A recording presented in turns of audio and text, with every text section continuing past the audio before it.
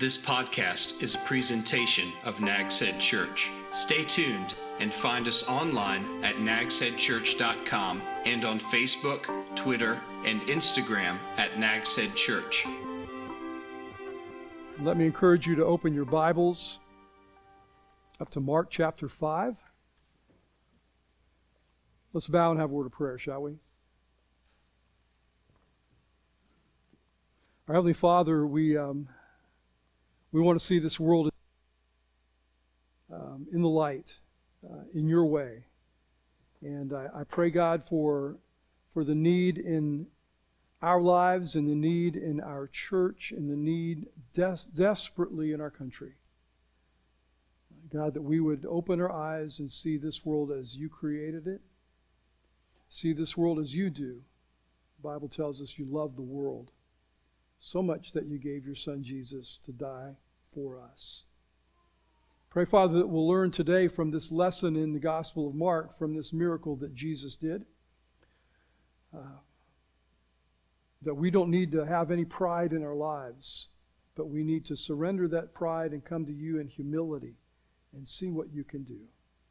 So bless your word to us this morning, God. May we listen with open hearts. If there's one here today who does not yet know you as Savior, I pray that this might be the day their spirits are quickened, made alive by your grace. In Jesus' name I pray, amen. For our guests, we are in a series all summer. In fact, it concludes next Sunday, going through a lot of the miracles that Jesus did that are recorded in the Gospels. 2 weeks ago, we zeroed in on the woman who was at the end of her rope earlier here in chapter 5, and she humbly reached out and she put her faith in Jesus to end her desperation. If you missed that part of the story, let me encourage you to go to our website or the Facebook page, and you can pick it up and you can watch and listen to where we were a couple of Sundays ago.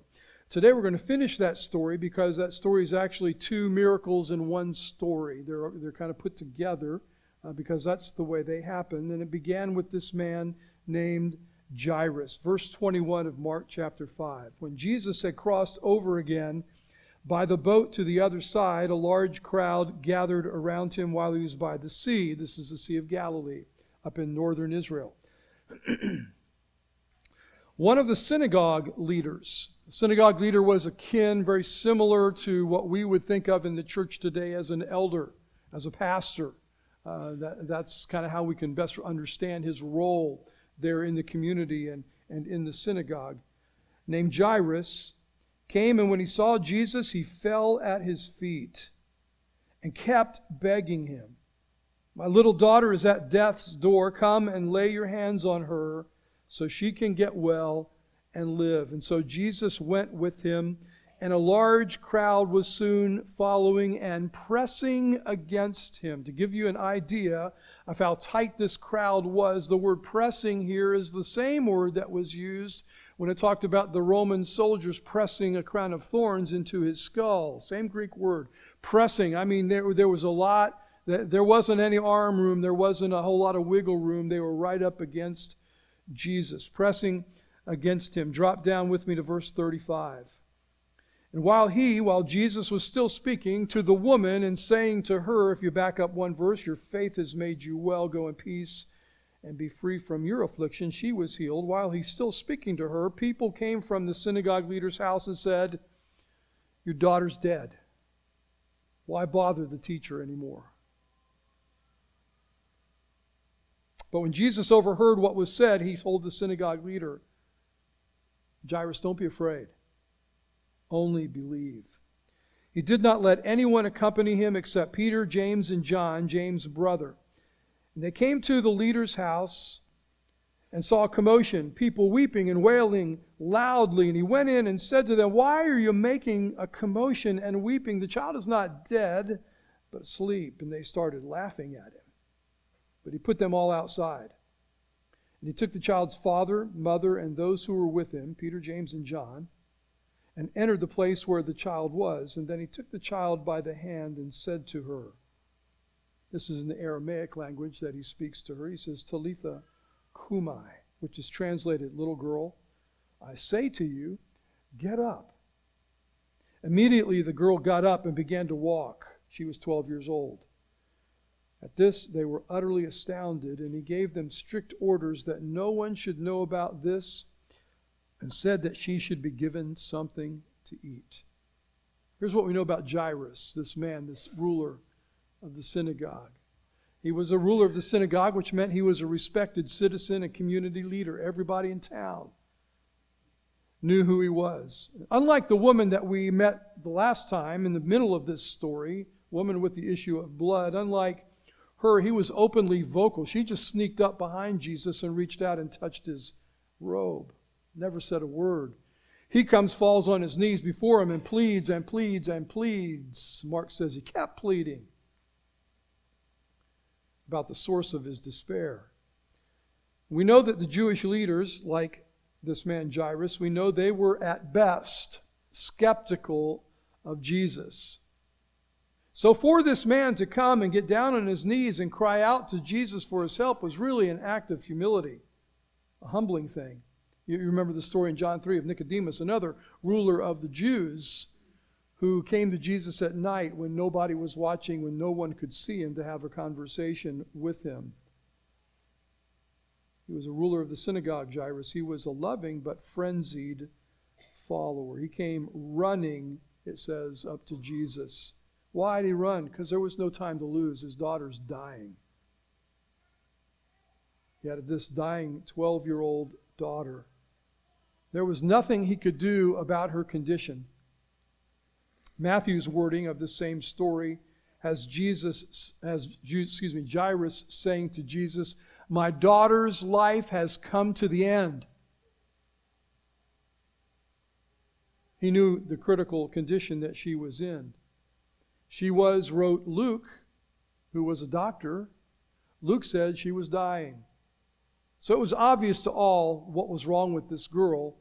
And Jairus, although he may not yet believe in Jesus as his Messiah, Jairus knows from what he's heard and maybe what he's seen, because he's been to this town before, he can heal the sick. The interruption, as Jairus and Jesus are on their way to his house. They're in this crowd, and now they're walking through the city streets, going to his house, and there's this interruption caused by this woman in the crowd who was healed by touching his robe. You know, I've tried to put my place in Jairus in his shoes. I would have been terribly, incredibly irritated by that. My daughter's dying, don't you understand? She's only got minutes to live, perhaps, and now we're going to stop and talk to this woman? What in the world? Imagine you're rushing your deathly ill child to the emergency room, and you come up on a traffic accident out here on the highway that stops you, and it's just backed up, and there's no way to get through. Imagine what's going on in your heart. And then while Jesus was still talking to the woman, telling her, "Your faith has healed you," while he's saying those words, messengers come from Jairus' home and tap him on the shoulder and say, "Too late. She's dead." The worst news he's ever heard as a parent. It says something to us that, however, that Jesus did not neglect the needs of this lowly woman. Probably, remember, she was an outcast because for 12 years she's been unclean ceremonially. People can't get around her. They can't touch her. She can't go to the temple and worship God. She can't sacrifice.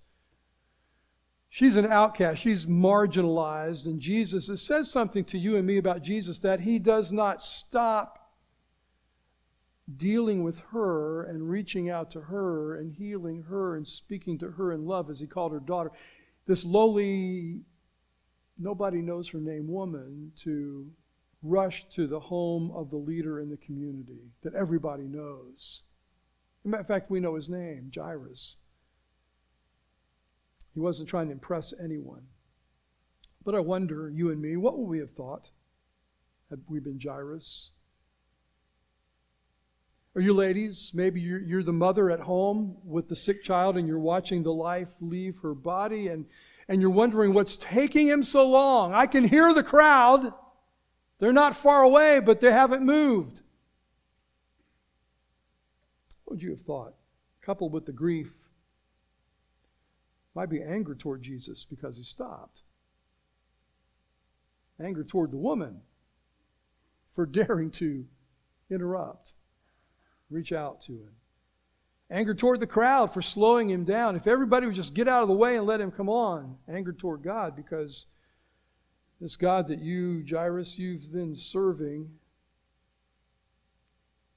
allowed your sweet little girl to die so young. You know, you're not supposed to bury your child. She's supposed to bury you. In your notes this morning, sometimes the Lord's delay brings the greater demonstration of his power. Did you get that? We want God right now. You know, we are so accustomed in this country and in this society, in the day in which we live, we want everything right now. You know how frustrating it is when you're on your computer or on your device and you hit something, a button, and you expect the next page or the next thing to pop up, and it takes a few seconds, maybe 3. And you're ready to toss it in the trash. You're ready to call, tech support. What's wrong here? You ever try to go to McDonald's here in the Outer Banks and get fast food? You folks who are on vacation, you heard all the locals laughing. Why? Tain't nothing fast about it. I've had to ask God many times for forgiveness before I picked up that quarter pounder. Lord.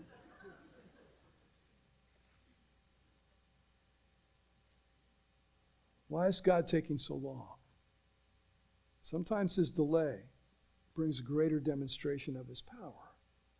Remember this principle. Remember this. You might jot this somewhere. God is not bound by my timetable, by my calendar, by my watch. He's not. He's not bound by anything. He's not bound by what is urgent to me.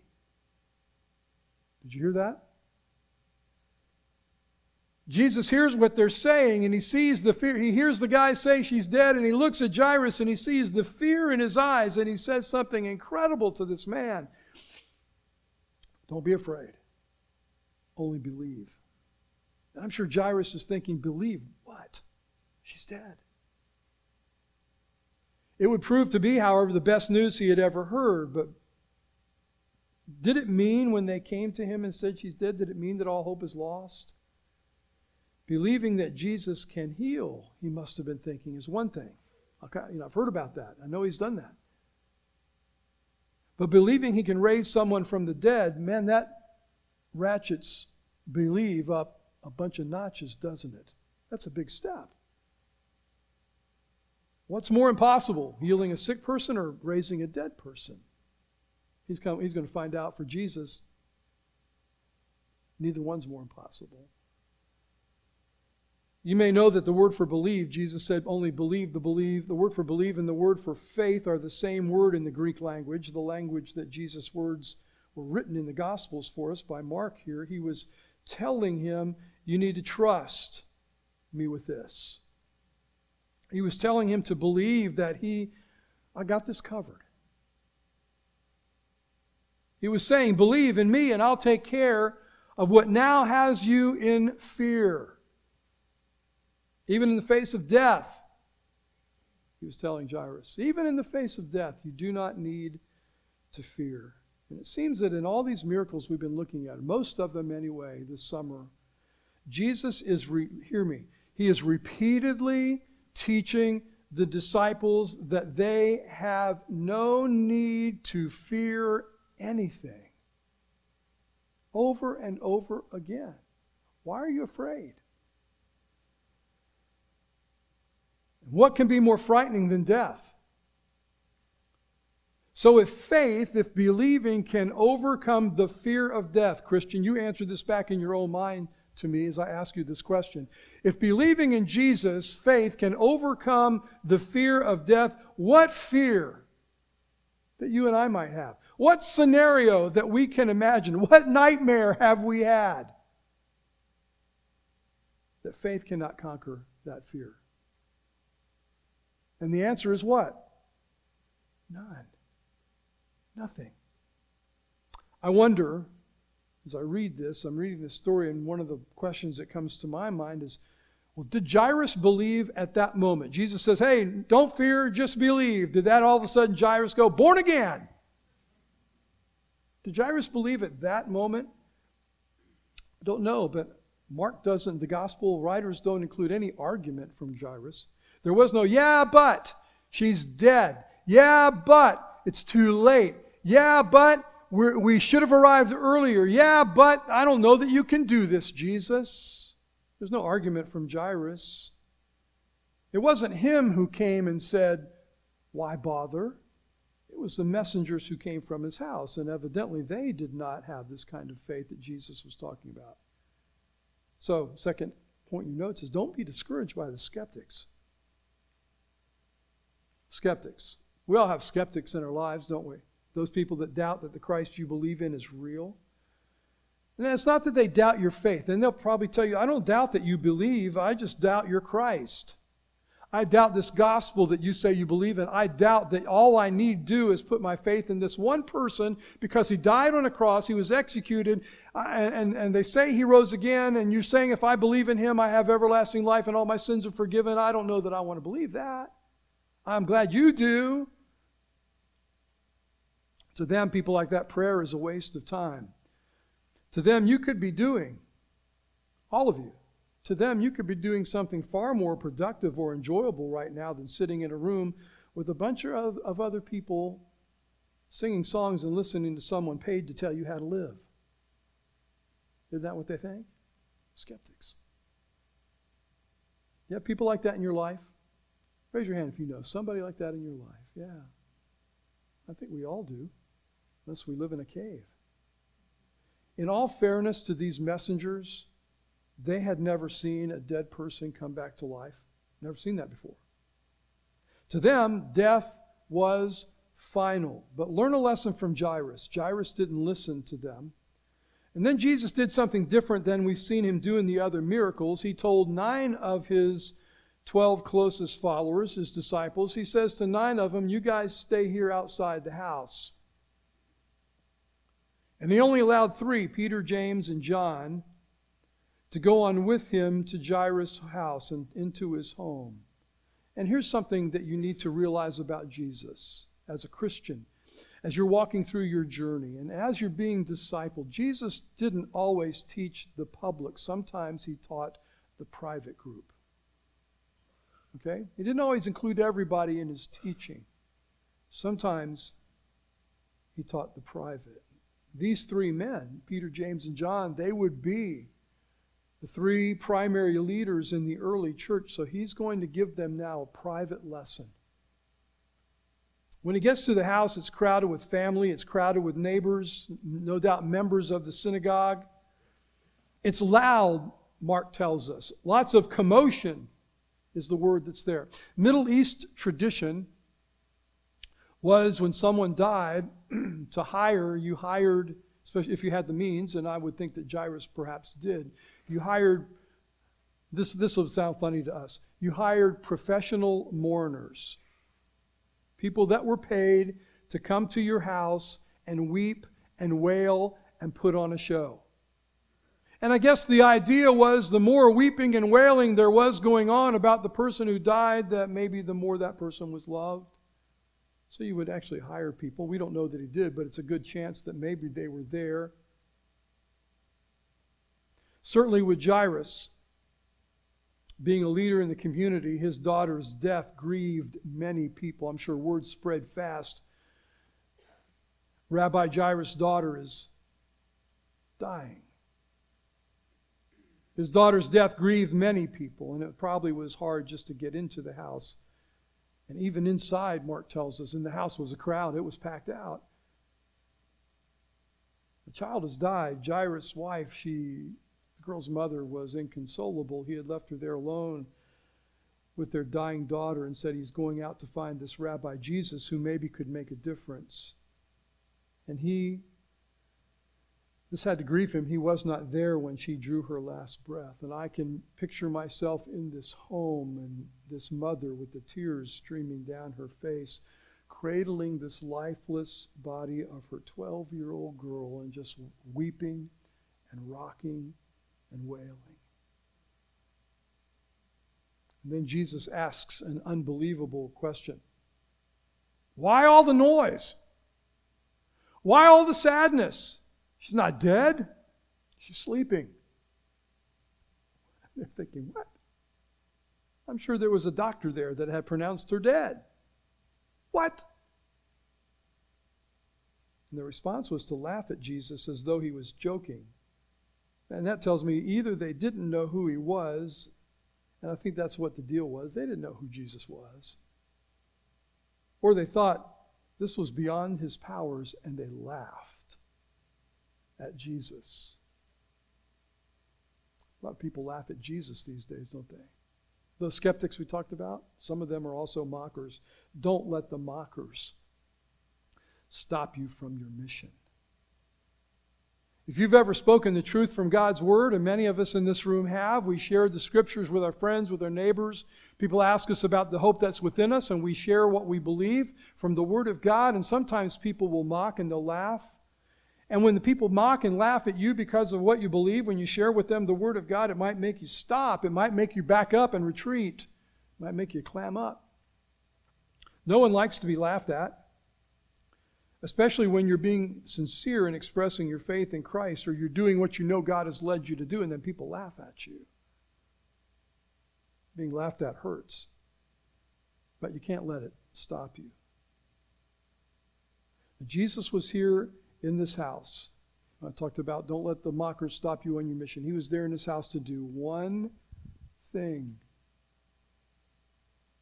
Heal the girl, right? Well, that's secondary. That's kind of a byproduct.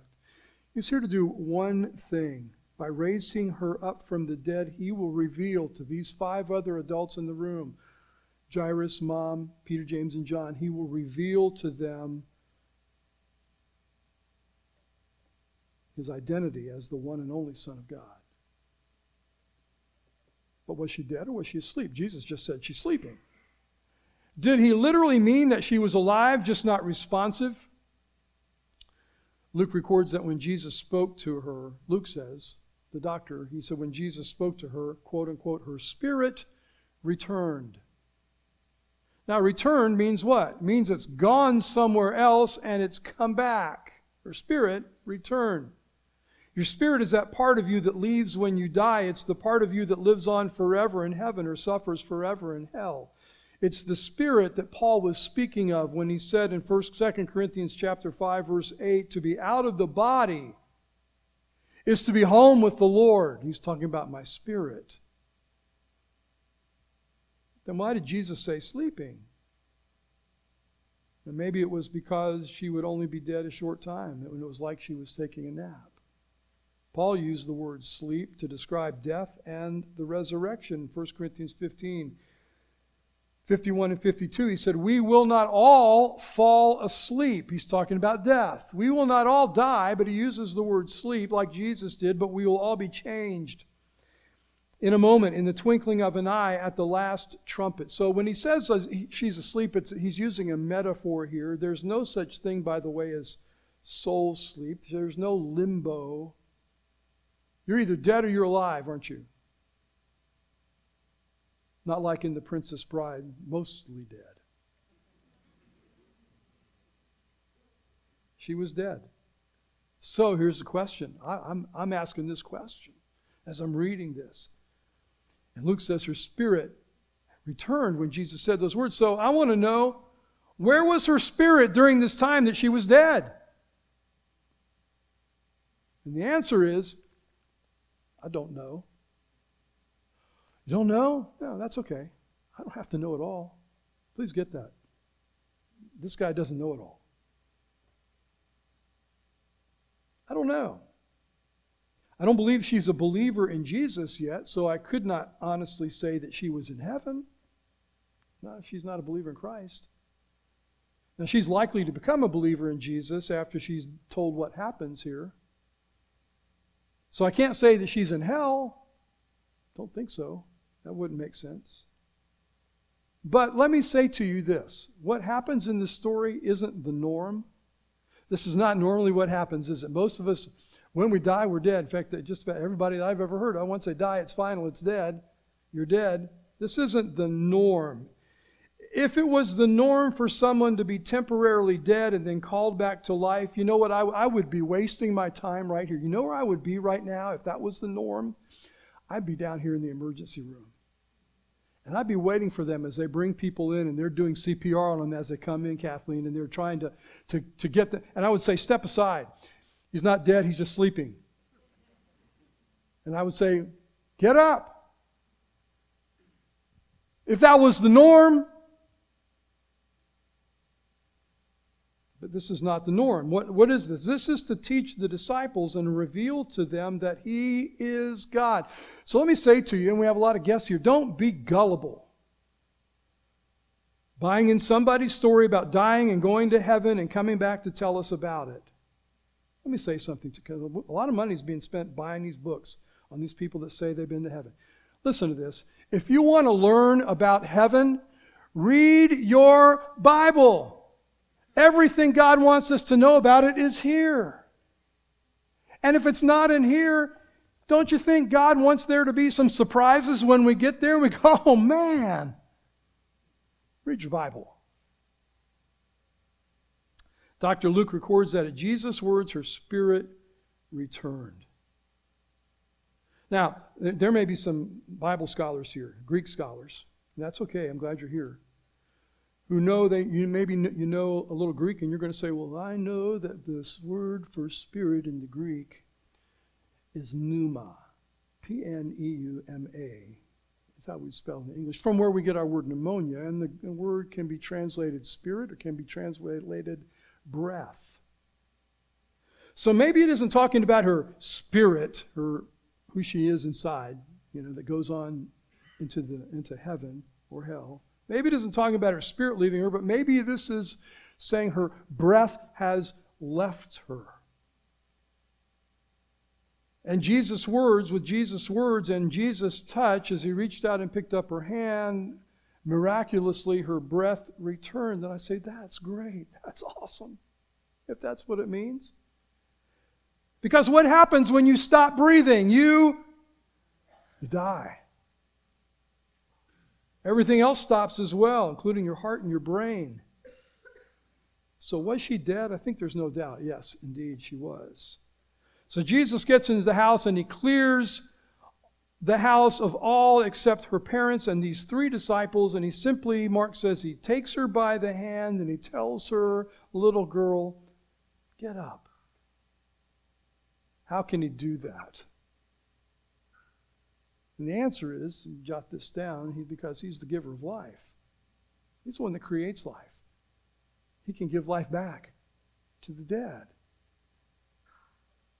He's the sovereign God. And Mark tells us that the others in the room were astounded. Again, I'll throw a little Greek at you, not that you need to remember this. The word astounded there, 2 Greek words, megas, ekstasis. It means over the top, ecstatic. That's what our word ecstatic comes from. Megas, you know what megas means. Huge. Ecstatic. Mom, her tears are still flowing, but they're no longer tears of sorrow and grief and mourning. Now, she's got tears of joy. Dad's laughing. The disciples are going, something new. And then Jesus says something interesting. He says, give her something to eat. She needs something to eat. Maybe she's been sick for days and hasn't eaten. Give her something to eat. This girl is a picture of someone who has been given new life in Christ. This girl is a picture of someone who has been born again. And the lesson here, I think, is this. New Christians need spiritual food. The Bible says that we start feeding new Christians milk. Simple things. And then watch them as they graduate to growing their spiritual teeth, and they can begin to devour the spiritual meat. But it doesn't stop there. Spiritual food. New Christians need to be fed. That's why here at Nags Head Church, we're strong about some things. We don't apologize about some things. We say this is what we need to be doing. You need to be, for example, you need to be faithful here on Sundays. Why? Because we teach the Word of God here. And if you miss a Sunday, the good thing is you can go and catch up on what you've missed on our podcast. I think that's wonderful. We are strong about being in a connection group where you'll study with other believers and learn from each other. We're strong about taking our classes to teach and move you forward as a disciple.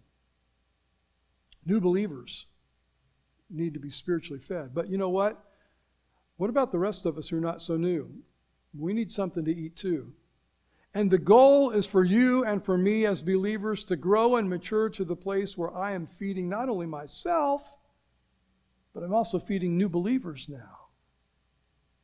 You know, I have not had this happen in this church that I can recall. At least nobody's ever come up to me and said, Pastor Rick, we just believe it's God's will for us to go and find another church. I have heard that before. Because we're just not being fed here. Now, new believers never say that. Isn't that interesting? You know who always is saying that when it's being said and telling my friends who are pastors? You know who comes up with that kind of crock? People have been Christians for 10, 12, 15, 20, 25, 30 years. We're just not being fed here. And I'm just waiting for the first person to come and say that to me. Rick, we're just not being fed here. Because my answer to that person is going to be, you know why? You're old enough now where you should be feeding yourself. You child. Grow up. You wimp. Or as the lady say, put your big girl pants on. You know? Grow up. You've been saved for how long now? I've been saved for 4 decades. Good golly, Miss Molly. Feed yourself. Put the high chair away. That's not even in my notes. Now, it's reasonable to believe that Jairus and Mrs. Jairus and their daughter, I think it's very reasonable to believe that soon after, if not immediately, they all became believers in Jesus. Would you not agree? They had heard about him and maybe even seen him when he was there in town earlier. They even believed that he was something special. Jairus believed he's able to heal. But now they know who he is. He is the Savior. He is the Son of God, and their lives will never be the same again. These two stories teach us. The story of the woman that met him on the way and Jairus' daughter. These two stories teach us that Jesus is there for desperate people who are out of hope. Christ is here for desperate people who are out of hope. If you today sense this Jesus is who and what you need for whatever is going on in your life, let me give you some good news. Can I say some good news? He's here. I can't see him. He's here in the presence of the Holy Spirit. He's here.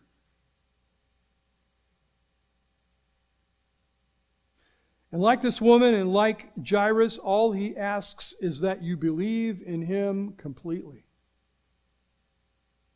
Our pastors will be standing here after this last song we're going to sing in just a moment. And if you'd like to find out how Jesus can change your life today, they'd be more than happy to introduce you to him.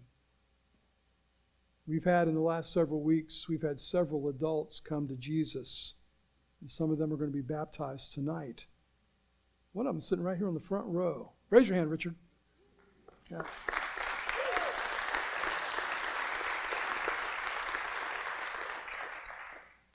Richard was what I would call a slow train coming. Been coming to church for how long? Over a year.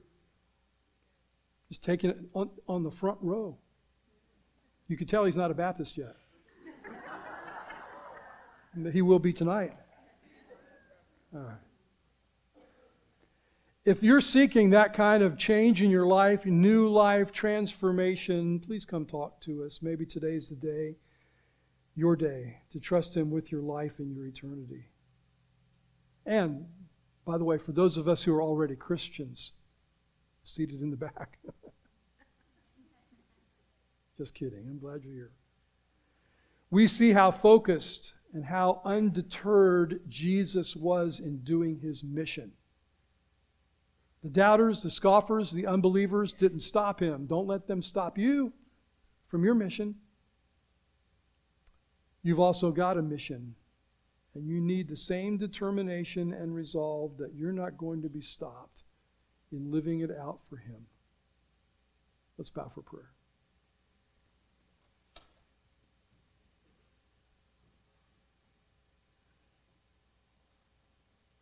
Once again, Father, we're able to look into the Gospels and pull out this great, amazing story of the wonderful works that Jesus did among men, and here even in a little small private group. There weren't 5,000, 10, 20,000 people watching this miracle. There was just Him and 5 adults. But He did these things to prove, primarily to the Jewish people at that time, that He indeed was their Messiah. He's the Son of God. He is God in flesh who came to redeem. I look forward one day, God, I really do look forward one day I want to find Jairus.